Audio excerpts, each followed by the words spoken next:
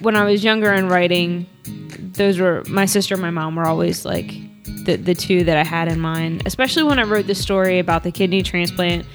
That was probably where I was able to coalesce these two different parts of my life, my married life to Patty, and then the relationship I had with my mother and my sister kind of coalesced. Everybody kind of gelled in that moment. So I feel like one of the things that I really loved about the kidney transplant, as well as the process of writing about the kidney transplant, was I wanted to tell people and I wanted to explain to people how that process brought us together as a family. And for me as a writer, it was such a joy to be able to write these two different parts of my life that have merged in a very real way, but to be able to write them and show them merging for a wider audience was really incredible. But those three women, my mom, my sister, and my wife, are probably the three, when I'm writing a story, I'm like, how would they see this?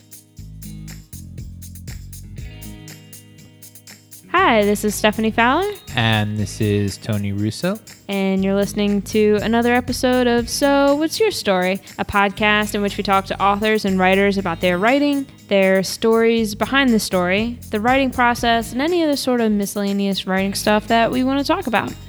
Today on the podcast, we have our good friend and fellow author, Jeff Smith, who's here to join us for another Writers Roundtable. A few months ago, the three of us were just kind of hanging out and talking about writing, and we thought, you know what, perhaps we should make other people listen to our conversations. So in addition to talking with authors, we decided to have this sort of writers roundtable and talk about the writing process with Jeff. Things that thrill us as writers and things that stymie us and all those sorts of things. Today, we're going to reminisce a little bit and talk about how we came to see ourselves as writers. So welcome back to the podcast, Jeff. Thanks for having me, Steph. Thanks, Tony. Always a pleasure. Always a pleasure, Tony Randall, a.k.a. Jeff Smith of the So What's Your Story podcast. I like to be Tony Randall. So we're starting to work our way through what we were going to be talking about this afternoon. And the idea of thinking of yourself as a writer is kind of a weird one because it feels super precious.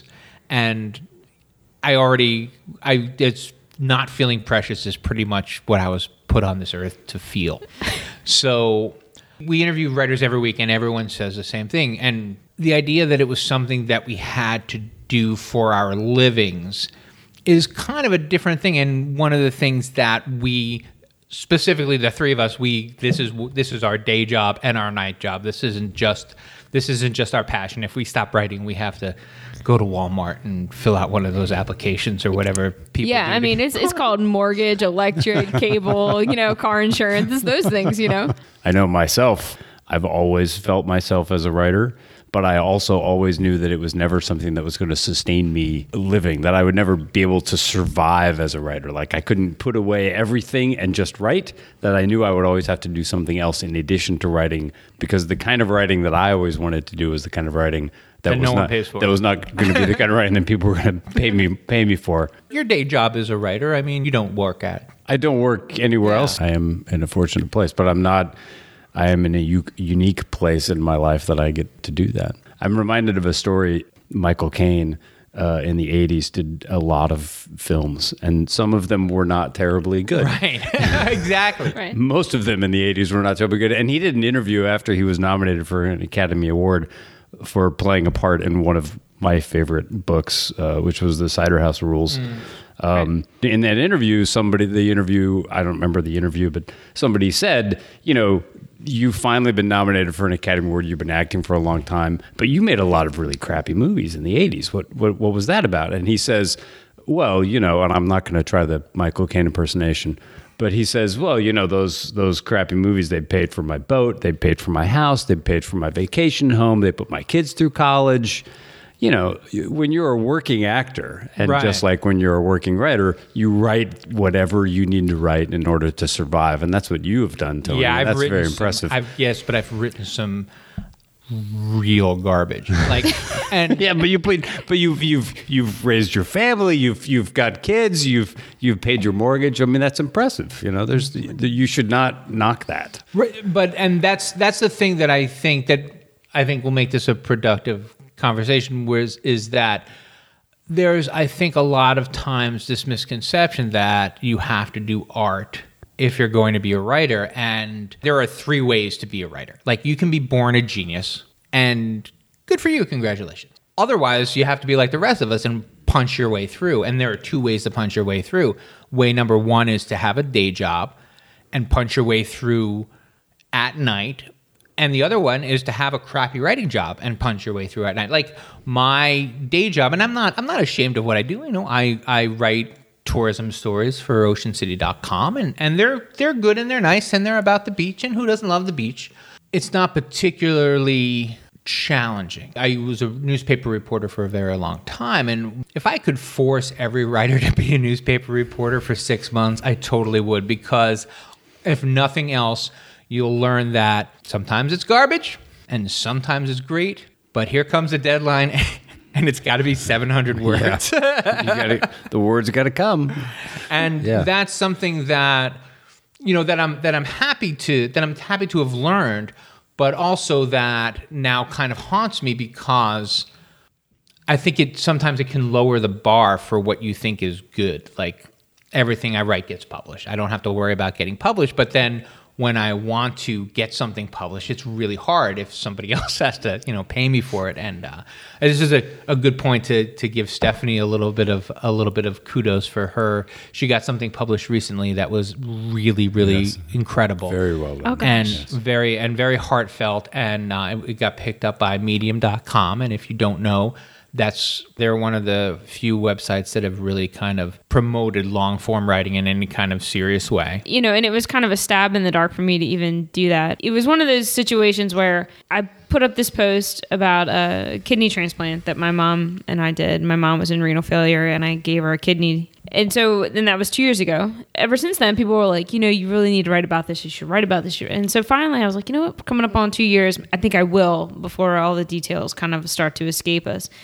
And I thought, you know, Tony's always talking about Medium, and I never thought I was good enough. And I know a lot of people post stuff on Medium or whatever, but I don't know. I guess I just second guessed myself a lot. And so finally I was like, you know what? This is kind of an important one. I'll put it up. And then I got a note that said, hey, you've been posted to the Medium homepage. And I was really psyched about it. But I think for me, it was really a shot in the arm that I needed to kind of reaffirm to myself that this concept that I've had of myself as a writer is a real thing. From the time I could read and put a pencil to a piece of paper, I mean, I've always had this concept of myself as being a writer and wanting to pull these things out of my brain and put them onto paper and make them sort of real, or at least more real. Maybe I'm not as terrible at it as I think I am. And it's funny how desperately we need that. It is, yeah. We want someone to say, hey, I read that and I understood it. I mean, it's not a lot to ask. I mean, we're all writing in English, right? None of us here are translators. Stephanie and I have talked about this recently. She has a story that I had written about her 100 years ago, and she noticed that her mother still had it on her fridge. On her refrigerator. Yeah. And it wasn't an awful story. It's just nice that, hey, somebody actually really did read it. Like, we don't, especially now, and especially for people like me who do so much online, people like things, but to get the kind of feedback from strangers, to know that you really connected, we have to be able to do that every now and again, just so that it's somehow better than being a Walmart greeter. Because sometimes I feel like, you know, well, you know, if you greet at Walmart after 8 hours, it's over. I mean, there's a lot of value in that. Steph's piece was remarkable, and I've heard from people who she doesn't even know who told me that they've read her piece and were really touched by it. Really? Yeah. Wow. And because I posted it, I linked to it somewhere, and so people that you don't know came to me and said, "Oh, that thing that you posted was really amazing." Oh wow! So did you take credit for it? Oh God, no. I mean, yes, I totally took credit for it. Sometimes you have to work through a lot of stuff in order to get to a point where you can write something that's really as amazing as that. Sometimes it takes a while for you to get to a point where you can tell that story, right? And maybe it's a real story like yours is, or maybe it's a fiction story. You have to go through a lot of process in your own head in order to get to a place where you can write that story, the one that actually connects to people. There's certainly a critical mass where you're like, okay, I'm going to write about this, and then you think on it and think on it and think on it. And one of the failures that I had, and it's really kind of stuck with me, is that my dog almost died. Like, I thought I was going to have have my dog euthanized. And I started to write the story about it in my head. And we talked about this with an author not too long ago. I think it was Barbara Lockhart, about living your life and also cataloging how you're going to tell that story later on. Yeah, that was along. Barbara. Yeah. And I'm like, okay, well, how am I going to write this up? But it's an instinct that we all do. I mean, we are all there to live to live your life and to think about how you're going to tell that story later is something we all suffer through, really. I mean, like I'm sitting in the hospital and, doing all the testing for the kidney transplant stuff. And I was at that very moment, I was like, I need to make sure that I try to memorize every detail of this because I'm going to write about this at some point, which then gets reaffirmed when I go to tell people the story later and they're like, oh, that's a really interesting story. You should really write that down.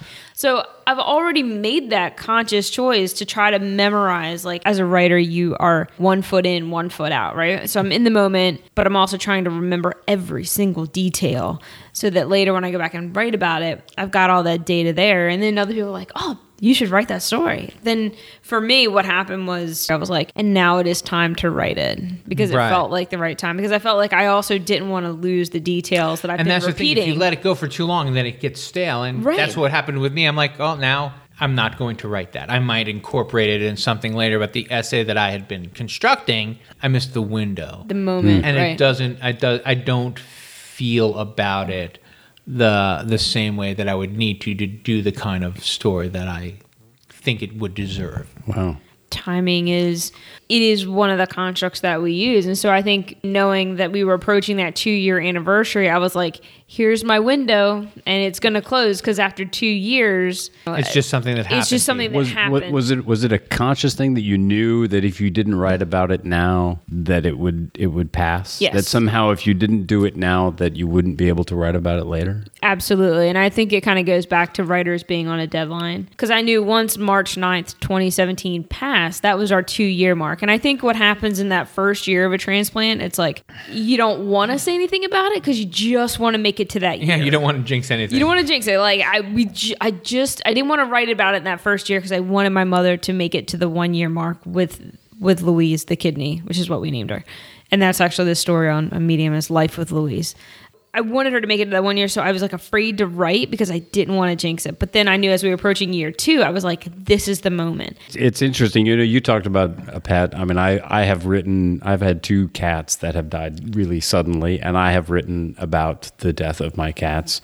And for me, it's not anywhere close to Louise. In both instances, I have written really, for me, were very heartfelt, emotional things because they're pets. People are very close to their pets. And in both cases, it was the next day, and I felt like I had to get it out before the emotion was gone, because I knew if I waited too long, the emotion would be gone, and I would lose that spark that was the essence of whatever it was that made me feel what I felt. You're listening to So What's Your Story? And today we're talking with fellow author Jeff Smith. I've been thinking about Instagram a lot lately, primarily because it's become very popular to say, people have their noses in their phones. Nobody can enjoy a moment. Everybody has to take a picture of it. And it occurred to me, I said, when was the last time before Instagram that you studied the colors of a flower at length so that you could share that experience of the flower with everyone you knew and with lots of people you don't know?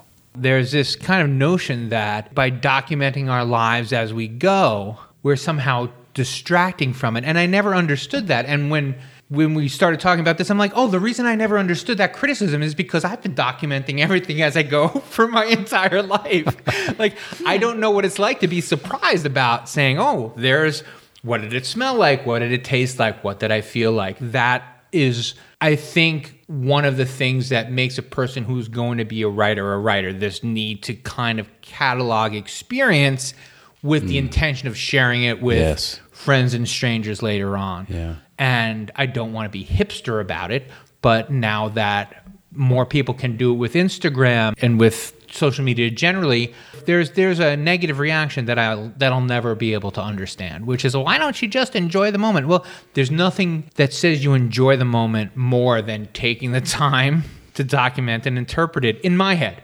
Like, I have a list of all these things that I would love to write about because they were cool and I saw them, and why not share them? And this idea that you should just have your life and, just let it pass and not document it. It's just a foreign idea to me. So how old were you when you realized you had that impulse to document, to be a writer? How young were you? My first official documentary story was of testing day in the second grade. All of my life I've been doing that. And it's never been journaling. I've never had the gumption to journal. I'm too self-involved. Like, not only... Say it ain't so, Tony. No, it's true. Not only do I have to say what was happening, but I can't keep it to myself. I have to show other people. But it was just, this is what happened, and this is how I felt about it. The end. And that is... I'm no Joseph Campbell, but I don't think you need to go any deeper than that for story structure. Well, what about you, That's Jeff? interesting. I mean, how old were you when you realized that you were a writer? Well, I didn't.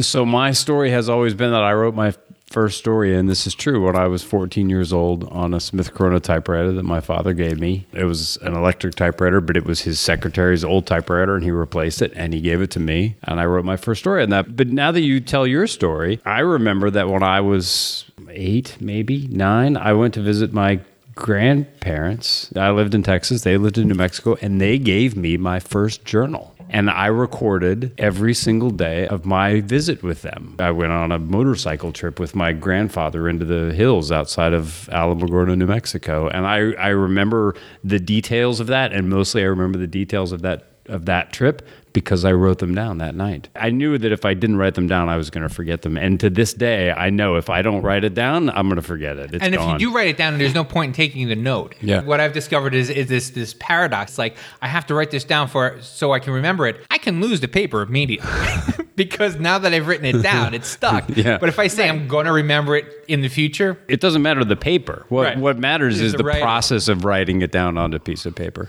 and so that would leave it to you for when you started your When did I writing know? journey. I would have to say, I remember a moment. I was outside and it was twilight. And I remember standing in a backyard and seeing the trees. And I remember it was one of those nights where it was like red, orange, yellow, sort of like this indigo color. And I remember staring at the trees, which were black. But through the trees was coming this little bit of like twilight, the sunset coming in. And I was a kid. I think I was like 7. I just vividly remember this moment standing in a backyard, staring at these trees, which were now all black with these colors kind of coming through and above them. Like what you said, I wanted to capture that moment. It was such a beautiful thing that in my head, it was like I was taking a photograph. And I wrote this poem about that twilight sunset. And I gave it to my mom. And I have no idea what I said. But I ripped off this thing and I gave it to her. And she kept it in her wallet until it was stolen in a supermarket one time. I believe I was 7. I was like second grade-ish. That was the moment where I realized there's this impulse within me to write down and tell other people these things that I think and feel. And I want to be able to describe this moment for someone who's not here. One of the things that I have talked about often with my wife is having a reader. When I write stories, I think in my mind, not in general, what audience am I writing for? I think about a very specific person who might read my stories. And in my mind, it's my wife who might read my stories. I'm curious for you, whenever you write, do you write to your mother? I do. Probably my immediate audience is my mother, Jackie, my sister, Kristen, and my wife, Patty. Yeah. When I was younger and writing, those were my sister and my mom were always like the two that I had in mind, especially when I wrote the story about the kidney transplant. That was probably where I was able to coalesce these two different parts of my life, my married life to Patty, and then, the relationship I had with my mother and my sister kind of coalesced. It's a beautiful part of the story about how your family came together in that everybody in that moment. really, everybody kind of gelled in that moment. So I feel like one of the things that I really loved about the kidney transplant, as well as the process of writing about the kidney transplant, was I wanted to tell people and I wanted to explain to people how that process brought us together as a family. And for me as a writer, it was such a joy to be able to write these two different parts of my life that have merged in a very real way, but to be able to write them and show them merging for a wider audience was really incredible. But those three women, my mom, my sister, and my wife, are probably the three. When I'm writing a story, I'm like, how would they see this? You always say that, Tony, about Kelly, your wife, that when you're writing a story, like if she doesn't get it, that you've screwed up somewhere. She's my audience. Yeah. Yeah. I feel like if Patty or Kristen or my mom is going to read it and they're like, I don't get that part, that's the people that I'm trying to reach. Yeah. For me, it's the same way. I mean, I have my wife, my father, and my brother are the three people, the audience that I'm really, when I sit down to write a story, I think, are they going to understand the story? And if they don't, I have to make it so that they can understand it, even if it's just in my own head. And I also know that I can't use curse words because my mother will call me out. Oh, yeah. See, that's why I don't write to my mother. She's going to listen to this and she's going to know, but that's why I can't. She's not my audience because occasionally I do. My mother has read by curse word riddled stories before. It's something like that. So I don't write curse word riddled stories, but every word has a purpose. Yes. And if you want to smack somebody in the face, then there are excellent ways to do it. My wife is my first reader. If you're not familiar, if you're just getting into writing, or if you haven't written before, there's a thing called a first reader. It doesn't have to be the same person all the time, but for me, my wife is the first person who sees the story. I have a real person who's fictional, who sees the story as it comes out of my head. My greatest struggle, apparently in speaking as well as apparently in writing, is clarity. And I had a philosophy professor who helped me with that.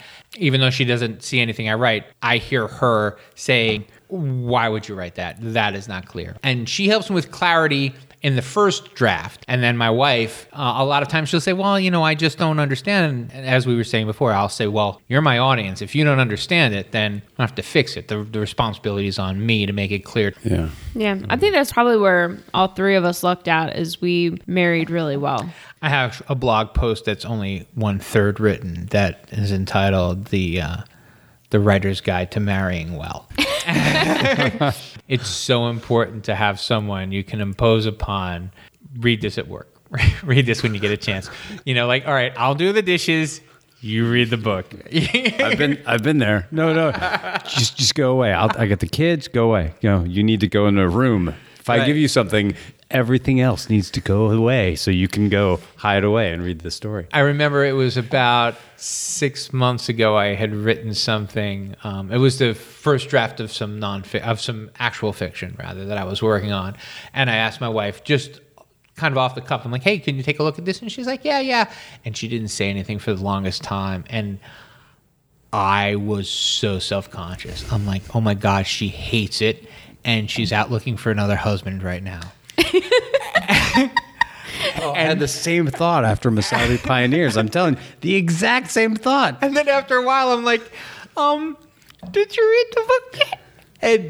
And she's like, oh, no, I never got a chance to. And I'm like, okay, well, you have to tell me that, because I'm like an obnoxious dude, and people don't usually think of me as someone who gets really self-conscious.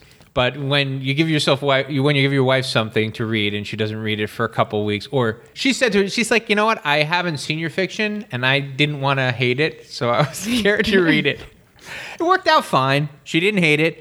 The point is that there's this vulnerability, and I guess that's why it's important to find the right person to read your stuff, because you're being very vulnerable the first time out with something that you care about, and you have to give it to someone who has the courage to tell you if it's garbage and the delicacy to not use the word garbage. This is true. You're listening to So What's Your Story? And today we're talking with fellow author Jeff Smith. It's got to be painful to be married to a writer. I mean, it's got to be difficult or weird, or it's got to be a chore in some ways to be married to a writer. To be married to me just in general. So. Well, I'm sure of that. You're unique. But I remember when we were going to write our wedding vows, and I was all psyched to write my wedding vows. And poor Patty was like, she was really genuinely, yeah. She was genuinely nervous, unhappy, not looking forward to the vow. She's like, how do you write a wedding vow to a writer. And the poor thing got herself so worked up. And I was like, as long as you're saying, like, from the heart, just talk from the heart and tell me on our wedding day what you think. And all of a sudden she was like, but you're a writer. I can't write wedding vows that are going to be as good as yours. And I was like, well, that's not even the point. So I don't know. It's just kind of one of those moments where I was like, man, like, being married to a writer is either a challenge or a headache, or it's got to be it's insufferable. It's also easy to forget, again, when you're doing it every day, it's easy to forget how hard it is to not do it every day. You know, one of the things that I tell my daughters all the time about reading, but also it works for writing, is that no one gets up and runs a marathon. Like tomorrow you could run a marathon, Smarty Jeff. Pants. No, but it took me a while. It took me a while to get there. But the idea is that it's something you can't do it on command. You have to practice at it until you get to the point where you can do it. So yes, if someone asked me to write wedding vows, I could do it. But it's not because I started writing today. It's because I've been writing as a matter of practice Your whole life. And seriously, for the last almost 20 years, I've been every day having to crank something out. I was talking to my daughter about this the other day because she's working on something and she's worried about how it's going to look. She's like, I don't know. And I'm like, you know what? I read A papers from college that I recognize immediately as absolute garbage. I'm like, oh, you know what? I should. That was a good essay. I'm going to resurrect it. And I look at it and I'm like, oh my God, I can't believe they didn't take me out and shoot me after I handed this in. This is absolute trash. But for a kid in college, it wasn't absolute trash. For a grown writer person, yeah, no, it was absolute trash. And that's a difference that comes with doing it every day and getting better at it and better at it. This is why we're writers and not college professors. I was brutal. I was a teacher's assistant for one semester, and none of my actual grades got seen by. I got to the point where the professor was like, you know what, just write it in pencil. Saved me having to cross out your D and put a B+. You know what else looks good in pencil? Oh, Tony's limericks. So if you want a limerick from Tony, or if you want a haiku from me, just go to the sowhatsyourstorypodcast.com website, and there's a contact us form. If you go there and you click on that, you can put your name, your email, and pick a word. Tony will make it into a limerick. I will make it into a haiku. We'll put it on a postcard, slap a stamp on it, and put it in the mail. Make sure you pick the word, because when Stephanie picks a word, it's not very good. Yeah, I pick words like yeast and Budweiser straight out of Tony's book. So, yeah, if you want a good word, pick it yourself. And if you do that, like I said, we'll put it on a postcard, put a stamp on it, and we'll pay some guy to bring it to your house. And it might come on a pony. You never know. But the old-fashioned way. The old-timey way. And now this is where you thank the guest. So I'm going to throw it right back in. Thank you very much, Jeff, for coming back and talking writing stuff with us. Thanks for having me, Stephanie. Thanks, Tony. So What's Your Story was recorded at Saltwater Media, an indie book publisher in Berlin, Maryland. Visit us at sowhatsyourstorypodcast.com, where you can find past episodes, guest bios, show notes, and all sorts of fun stuff. You can subscribe to the podcast on iTunes and Stitcher Radio. And if you like it, then feel free to give us a great review. Tell your story.